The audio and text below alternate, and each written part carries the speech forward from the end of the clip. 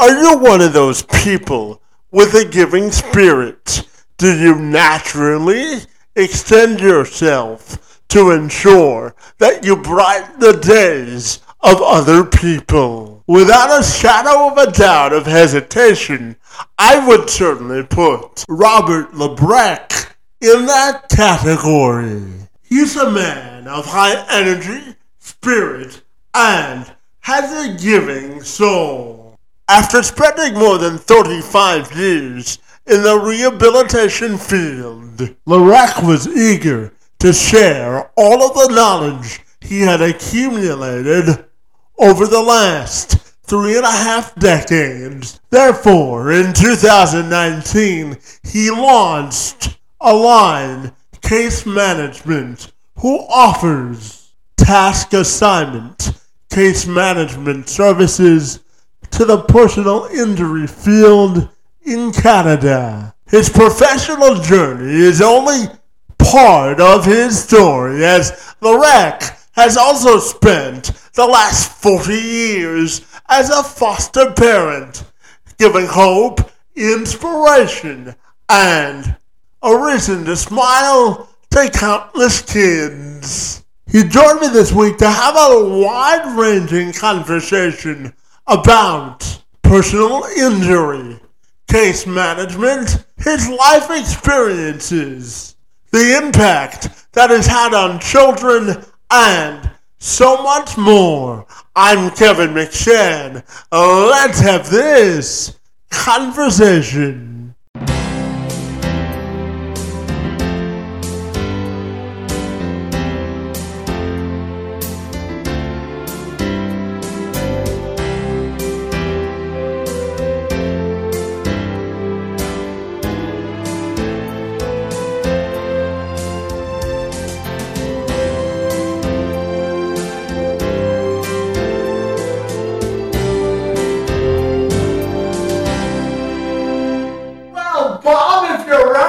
Formally welcome you to the program, and I'm super excited to talk to you today about Align Case Management and all about your personal and professional experience. Great to see you again, and thank you so very much for being here. Well, Kevin, my pleasure completely. It's great to see you again, and great to have a chance to have this conversation. Yeah, absolutely. Now, Bob, I know that you've spent nearly or over 35 years in the rehabilitation field and helping people with injuries, and you've also started Align Case Management as a sort of a passion project in 2019, which helps people with task and case management. So I'm wondering if you could begin our conversation by sort of giving me sort of a 360-degree view of what makes you so fabulous, buddy. Sure. Well, so sadly, I have to correct you. It's been 40 years that I've been at this, and way back in the day, Kevin, as a staff case manager for a variety of private rehabilitation companies, when I started, literally, private rehabilitation didn't exist. We were a brand new entity in the marketplace, and it was 100% at that point funded and directed by the insurance companies. And the design was to provide case management coordination, discharge planning from the hospital, service coordination, and really managing the individual's disability experience until they return to optimum medical recovery, and we hoped employment and resuming most of their activities of daily living. So fast forward 40 years, during that time, FSCO, which is the Financial Service Commission of Ontario, are regularly reviewing the insurance product, medical rehabilitation benefits, and so on, that an individual gets when they're hurt. And it's been an up and down experience where at some points in my career, the insurance companies funded, broadly an individual's rehabilitation needs, physiotherapy, equipment, vocational rehab. They funded it broadly, And then the pendulum has swung to the other side, where it's getting a little bit more challenging to get adequate levels of rehabilitation services to kind of completely and optimally recover from an accident. So right now is a little bit of a challenging time for injured people, because the amount of benefits have been contracted a little bit, and the access to those benefits are a little bit more challenging. And correctly, you have to be able to prove that you need a medical rehabilitation services when you're hurt in a car accident. You do have to be able to show that you need those services. It's a bit tougher now to meet the plumb line to qualify for some of these benefits. So it's been a challenging course for sure. Yeah, absolutely, Bob. And I know that it's also important to you to have a constant network of people where you reach out and network and try and build bridges of understanding and camaraderie when it comes to this line of work. So tell me about why it's so important for you to share your passion for this line of work specifically. Well, it's an interesting observation, and you're right. The rehabilitation community is big, but it's small. Most privately owned rehabilitation companies know each other, and we regularly use each other. And in fact, just about 5 months ago, because I'm old and I've been around a while and I do have a network, we formed a group called the Align Cooperative. And that cooperative is made up of 15 companies, all involved in one form or another with rehabilitating people who have been hurt in an accident. Some of our members are involved in assessing injuries and making recommendations, or they're engineers and they're involved in recreating and reconstructing an accident to determine who is at fault. Some are accountants that help quantify an individual's loss and what their injury is costing them, not just from a injury perspective, but from a future earning perspective. Some members are involved in medical cannabis treatment and are involved in providing medical cannabis to help people with chronic pain or PTSD post-accident, and everything in between. And there's occupational therapists and physiotherapists and physicians. And so it's a pretty broad group. And really that group is made up of just what you said, a network of like-minded people that I've come to know over the years. And we've launched this group called the Align Cooperative, and it's been very well received. So it's important because, and you've raised a really good question about passion. And it's important to note that what we're talking about here is commercial rehabilitation. It is for profit. It is not publicly funded. It is paid for by the insurance companies and or by the law firms that represent injured individuals. So the people that are doing this are doing so, because we love it and we find great satisfaction in assisting people, but also we're constantly needing to meet customers' expectations. We are there to be fired if we're not adequately supporting an injured individual, or if their lawyer feels that we're not actively and effectively executing our rehabilitation responsibilities. So, and I'm not suggesting that publicly funded entities behave differently. I'm just saying that we're always at risk because we're hired for a specific job. We have to be very cognizant that we're spending very precious insurance dollars to better that person's situation. So we're constantly self-evaluating. We're constantly being evaluated by our clients, which is important.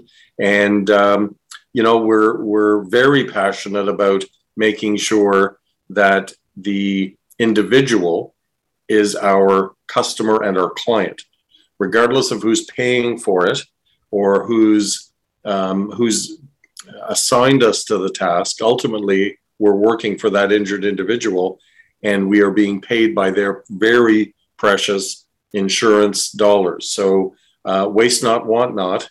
And, if you can get something done in the most effective, impactful way, there's no excuse not to. And that's sort of our mandate, is to make sure we do the best job we can. Yeah, absolutely. And Bob, let's speak here last answer. You sparked my interest to ask you about the new mega hospital that everyone's excited. Depending on what side of the aisle you're on, you're really excited or you're really not. So I'll frame the question this way. In terms of the mega hospital, what are you most looking for when it comes to rehabilitation and the impact on the community once the hospital is built?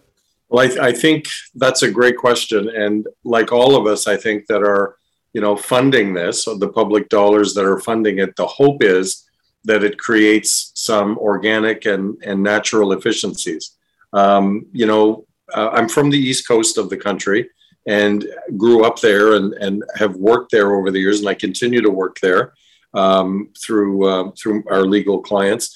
And what I do notice is that geography does impact the delivery of healthcare. So, if you, and I'm, a recent client of needing to go to London to receive a particular medical service. And so my global hope is that Windsor Essex County will have, at the end of the day, a world-class facility where once you go through that front door, the vast majority of whatever healthcare you're seeking is going to be under that roof. And that efficiency and that access, is essential. I think whether, and I'm a student of Canadian healthcare and American healthcare. I have a daughter and son-in-law and granddaughter that live in Michigan, and I've had the opportunity and really the privilege of working as a rehabilitation case manager in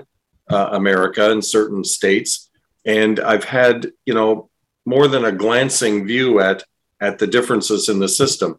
And I think where we sometimes are lacking on the Canadian side is access, entry points and efficient entry points to specialist treatment, testing, and so on. So I'm hopeful, optimistic that this mega hospital, whenever you attach the word mega to anything, it sounds obviously it's big. It's got to be big and hopefully inclusive, hopefully comprehensive, and again, hopefully bridging some of those access gaps that we might have right now in the region. Yeah, and Bob, I know that you've been around this for a very long time, and when we talk about rehabilitation in this region, most families start at the John McGivney Children's Center until they are sort of given to another entity.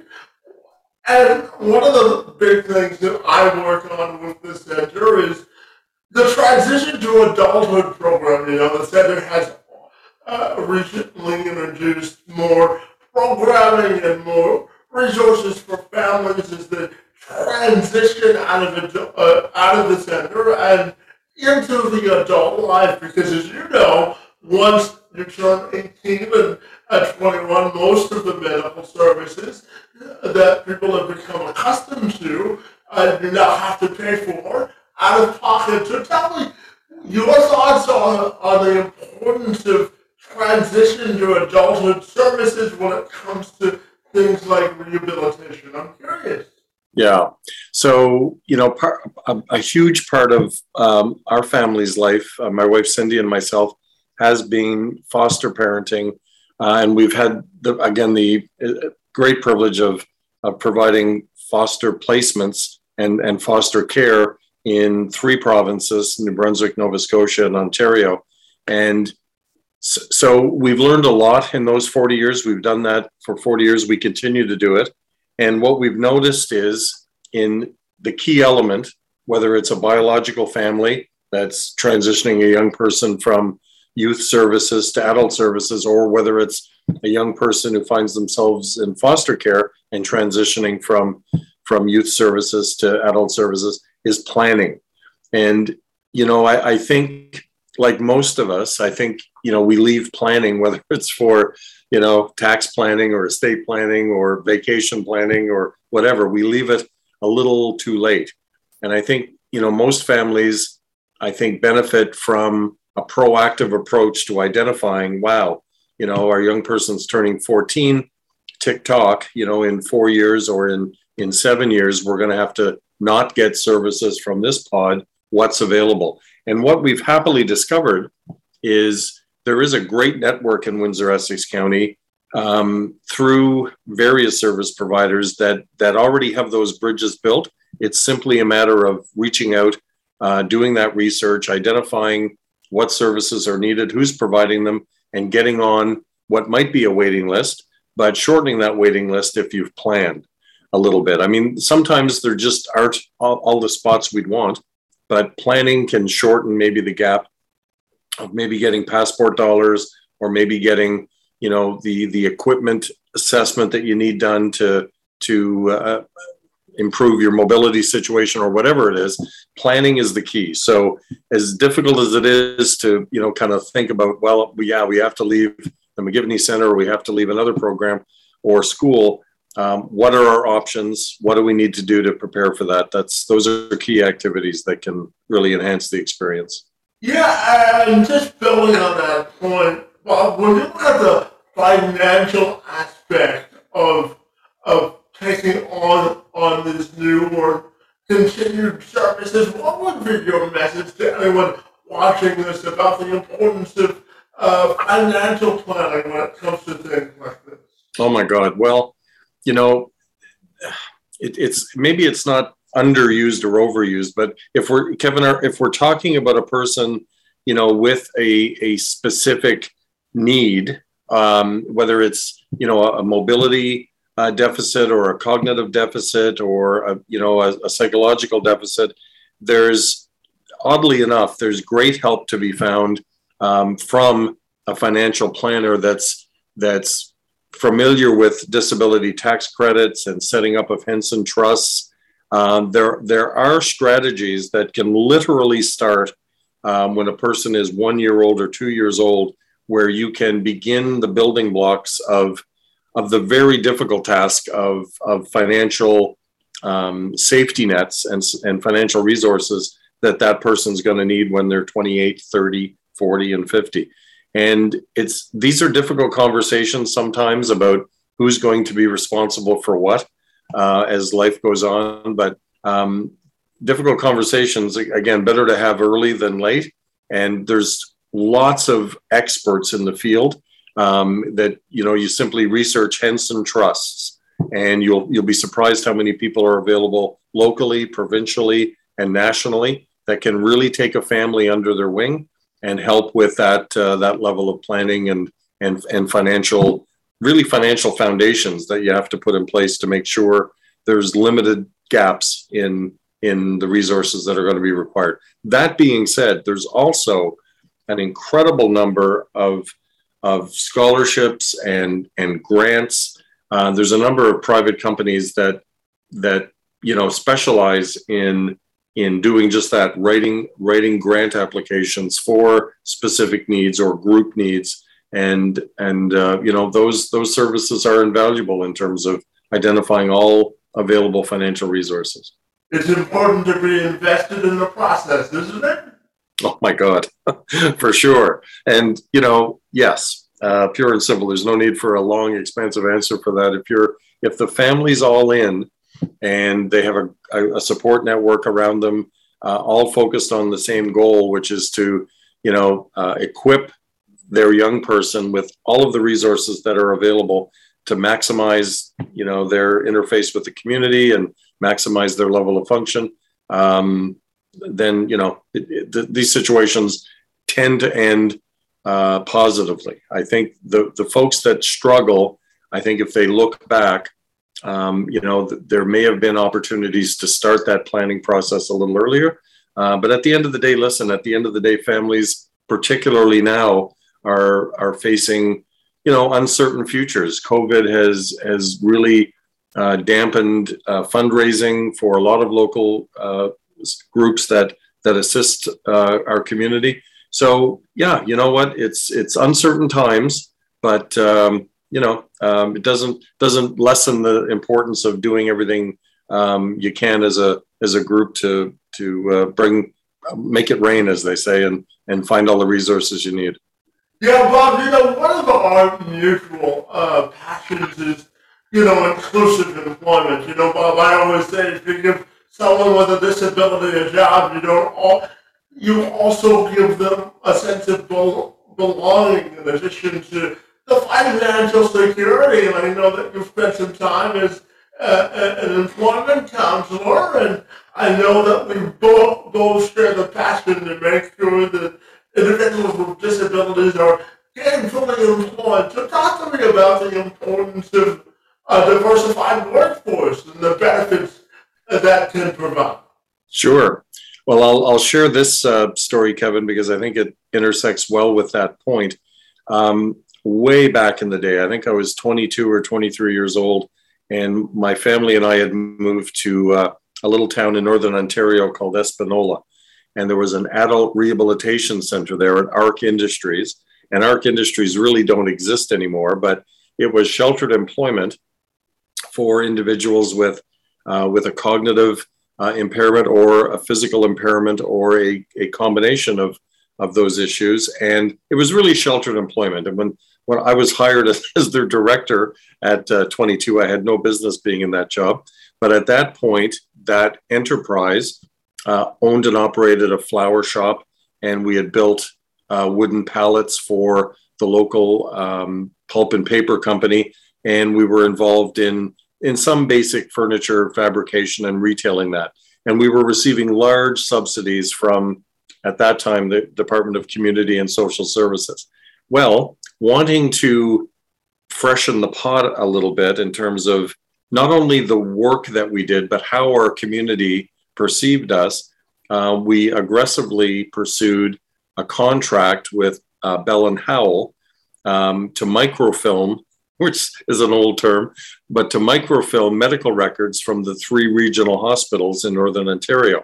Now everything's digital and electronic and scanned and saved on, a bottle cap. But back then, medical records were microfilmed. They were photographed and stored on smaller but yet still cumbersome microfilm.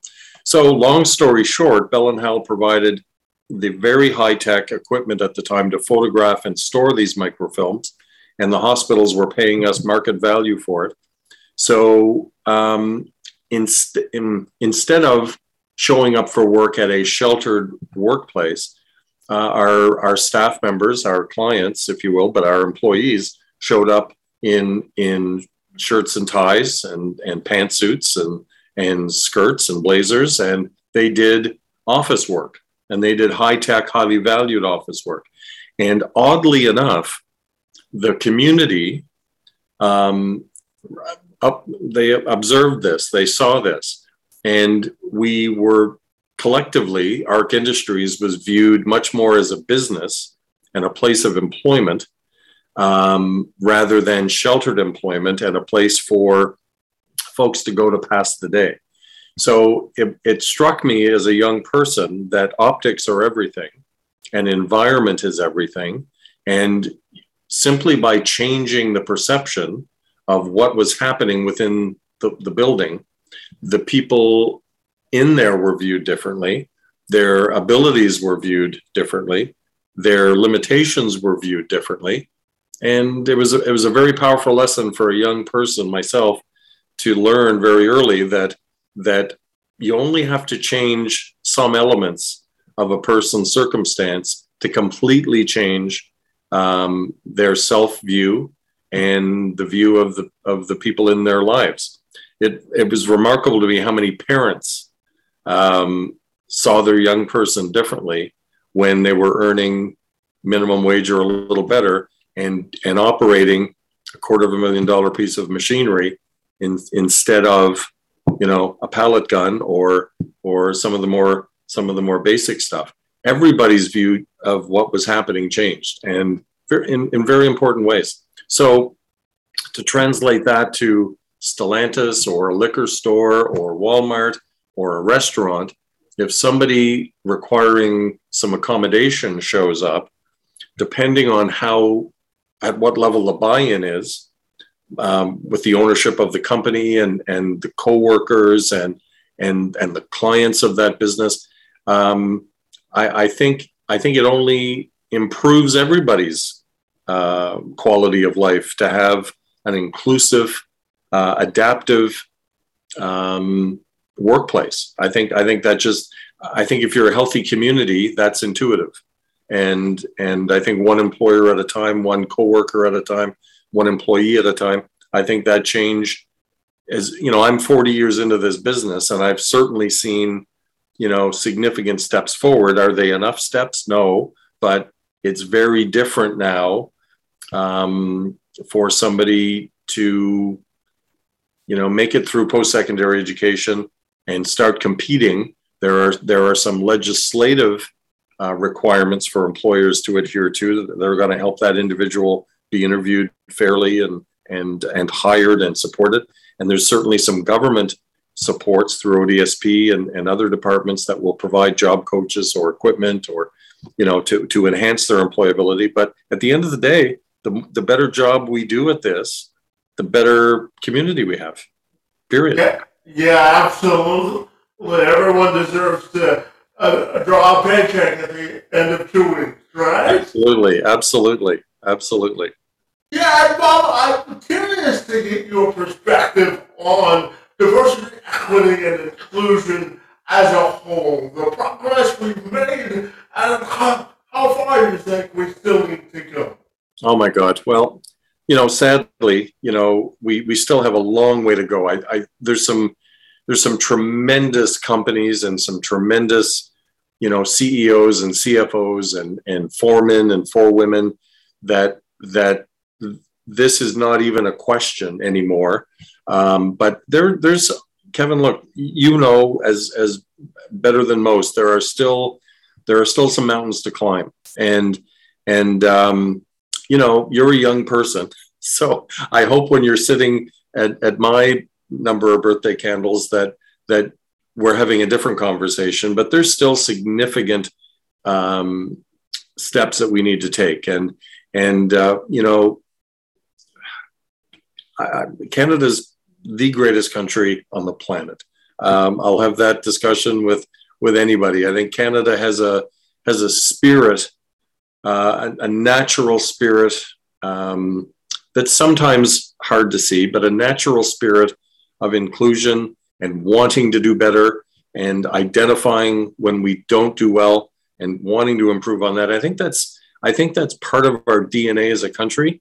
So we have to be optimistic, and we have to be willing as individual citizens to do what we can when we have the opportunity, whether it's to write a reference letter for someone who's asked us that may require some job adaptation or some job support to gain a position.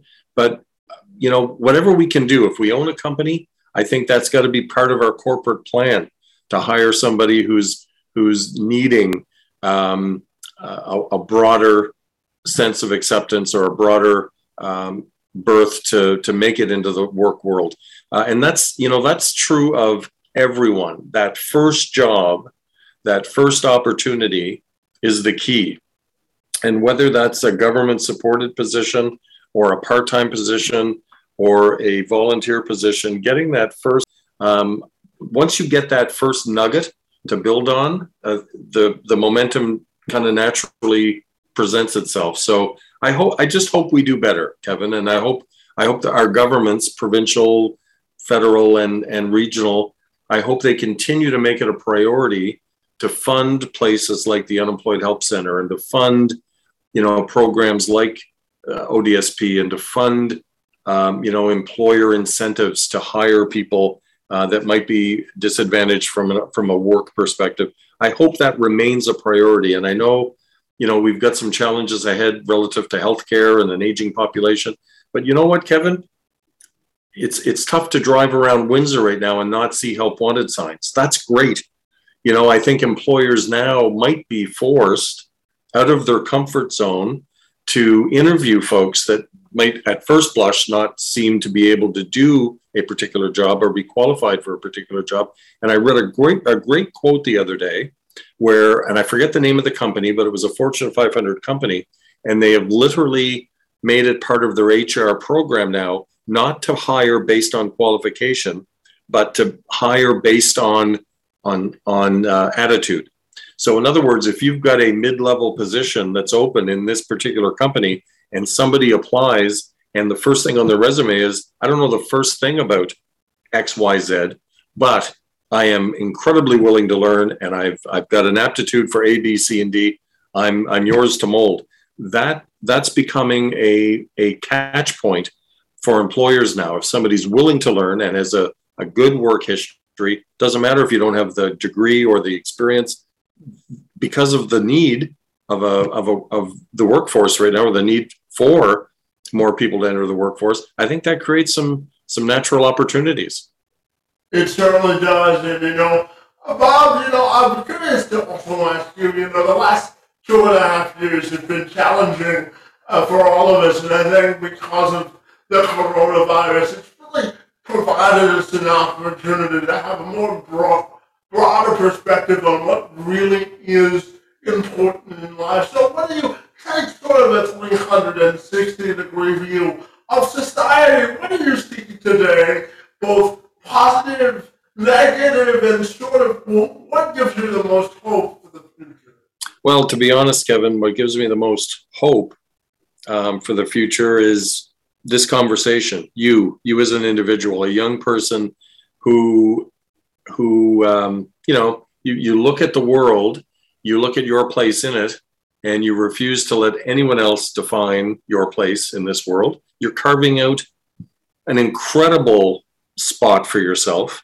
Your skills are growing, your reputation's growing, your viewership is growing, your confidence is growing.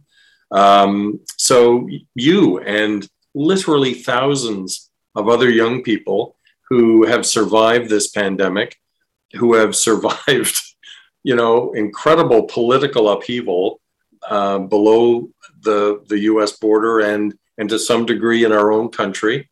And as a foster parent, I've got to tell you, we've had 40 years of young people coming through our front door. Some stay for a month, some stay for 12 years, and a lot of them still call us mom and dad. Young people are our only hope. And the good news is, I see a resilience and a pliability or a flexibility that didn't exist in my generation. We had a very concrete view of what we needed to do. You do good in high school, you go to college or university, you get a job and you figure it out. Your generation is much more entrepreneurial. You're much more confident in being able to develop your passion. Not that we weren't allowed to have passions when I was, we had guidance counselors. and their job was to remind us that we sucked at math and that we couldn't pursue this, that, or the other because of A, B, C, and D. And young people today, thank God, are emboldened to truly, pay the bills. That's cool, but don't give up on a dream. Have a dream. Do something every day to build your bridge towards your dream. Don't be dissuaded, and there's nothing stopping you. And again, as you know, Kevin, I dabble in stand-up comedy, and I have for years and years. And way back in the day, there was a path to that. You went to a comedy club, you did open mic nights. Maybe the comedy club, Yuck Yucks back in the day, liked you. They would hire you. You would work your way up in that chain. And that was the path to comedy. Now, and in terms of getting a sitcom or blowing up in terms of a big comedy career, that was a move to New York or a move to Toronto or a move to LA. Now, because of this medium, because of the internet and YouTube and so on, if you are passionate and talented and committed, you can expand the path to that dream. And I think that's true of almost anything now. I think if your passion is to be a writer or a content creator or a teacher or a musician, there's just so many different ways now to alert people of your presence and of your value and of your gift. And so young people today, I think, have that natural advantage, the confidence that youngish people have in terms of IT and technology and this medium. I think I don't want to be young again, but I certainly wish we had more elements of that when I was younger, more paths, more ways through the forest to get where you wanted to be. Well, experience is your greatest teacher, isn't it? Sadly, yes, that is true. It has been my tutor right up until including today. So yes. Yeah, absolutely. And I'm also wondering your thoughts, Bob. You and your wife, Cindy, as you mentioned before, have spent 40 years as a foster family for a deserving kid. So tell me, anyone that's watching this, about the power of opening yourself up to active service and what fostering has done to your life to enrich it. I'm curious. Oh my God. How many hours do we have, Kevin? It has been truly, I can't talk about it without getting emotional, but it has been an odyssey. It's been the best thing we have done as a family collectively. Certainly the best thing I've ever done as a person is to, I think you used the word, allow these young folks in our home. It has been a privilege. We've gotten to meet some real heroic people who have survived much, figured out a way to adapt to the trauma that they had experienced, use it to their advantage, and come through a very difficult system and become just, lovely people. And I'm always in awe of people that survive despite some harrowing odds. I have all day to listen to people's stories, because whether it's in my professional life, people that have survived horrific accidents and physical injuries and emotional injuries, those people are heroic to me. So are an 18-year-old who has, survived difficult family circumstances, multiple foster placements, multiple moves, and yet come through with hope in their heart, optimism, a passion about something. That's remarkable to me, and it's heroic. So what I've gained from it really is perspective. My worst day, I've had some horrible days, but my worst days always had some light at the end of the tunnel that I didn't have to create. A lot of the kids that we've had to create their own light. So not a great answer to a tough question, but it's very much a selfish act to be a foster parent. It's an incredibly selfish act to surround yourself with young people that don't want to quit. Well, creating an inclusive environment, Bob, we mutually share the desire to sort of bridge the gap of division and create a bigger bridge of unity. So I want to thank you for your work in that regard, my friend. And my final question for you today, Bob, has to do with, I'm very big personally, Bob, about celebrating the wins in life and really including in the joy of life, celebrating the biggest and smallest of wins. So my final question for you has to do with, how do you celebrate life, and how do you think you want your personal and professional legacy to be defined? Wow. Actually, an easy question. So we're grandparents. So that has been by several million miles the greatest win is raising two biological kids and a whole bunch of other kids, and having a happy, healthy, joyous little grandchild kind of be in our family. That's a win that transcends, just about anything else that I can think of. The joy in our life, Kevin, in our family is the collective win. I think, out of the group of a couple of hundred kids that we've had, and all of my professional colleagues and our friends and family, when somebody does well, that's something that we all take joy in. And I think that's a bit of a lost art. Even when a competitor does well, I think that's a joy that we should all have, and that I do have. I absolutely hate the Tampa Bay Lightning. I think they're a horrible organization. Yet when they won, I found joy in their win because, Kadri is on their team, former Leaf.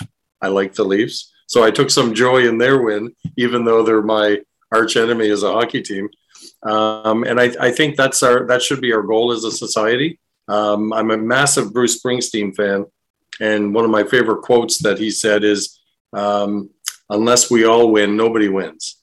And there's truth in that, that if people get left behind economically or socially or in any way, it diminishes us, all of us. And I think, to finish that point, that's why I love the idea of Canada. I think our view, our social programming, our collective experience is trying to pull us toward a point where if Newfoundland's having a bad time, the people in BC feel equally bad about it as do the people in Newfoundland.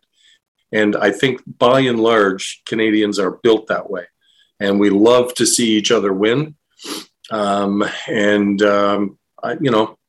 legacy, I hope, is that, at some point, if people talk about our family, is that they'll speak of us in those terms, that, boy, the Lebrecs weren't happy unless everybody was happy. And I think that's a simple answer to a complex question, but that's what I got. Yeah, absolutely. If we can all, I always say if you pay it forward, the rewards you get personally will multiply. Would you agree with that? No argument here, for sure. Yeah, absolutely. And Bob, finally, tell me if people want to get connected with Align Case Management, or you personally, what's the best way they can do that? Just go on the website, aligncasemanagement.com, and my contact details are on there, and it's all good. Fantastic. Well, Bob, as you know, we usually have some mutual interest in terms of volunteering and some other community endeavors around the city of Windsor and the county of Essex. It's always great to see you, buddy, and I was looking forward to engaging in conversation with you. I want to thank you for the good work that you do to make our community a better place, and for engaging in conversation with me this afternoon. It's most appreciated. God bless, Kevin. Keep up the good work. I can't wait to see where your path leads.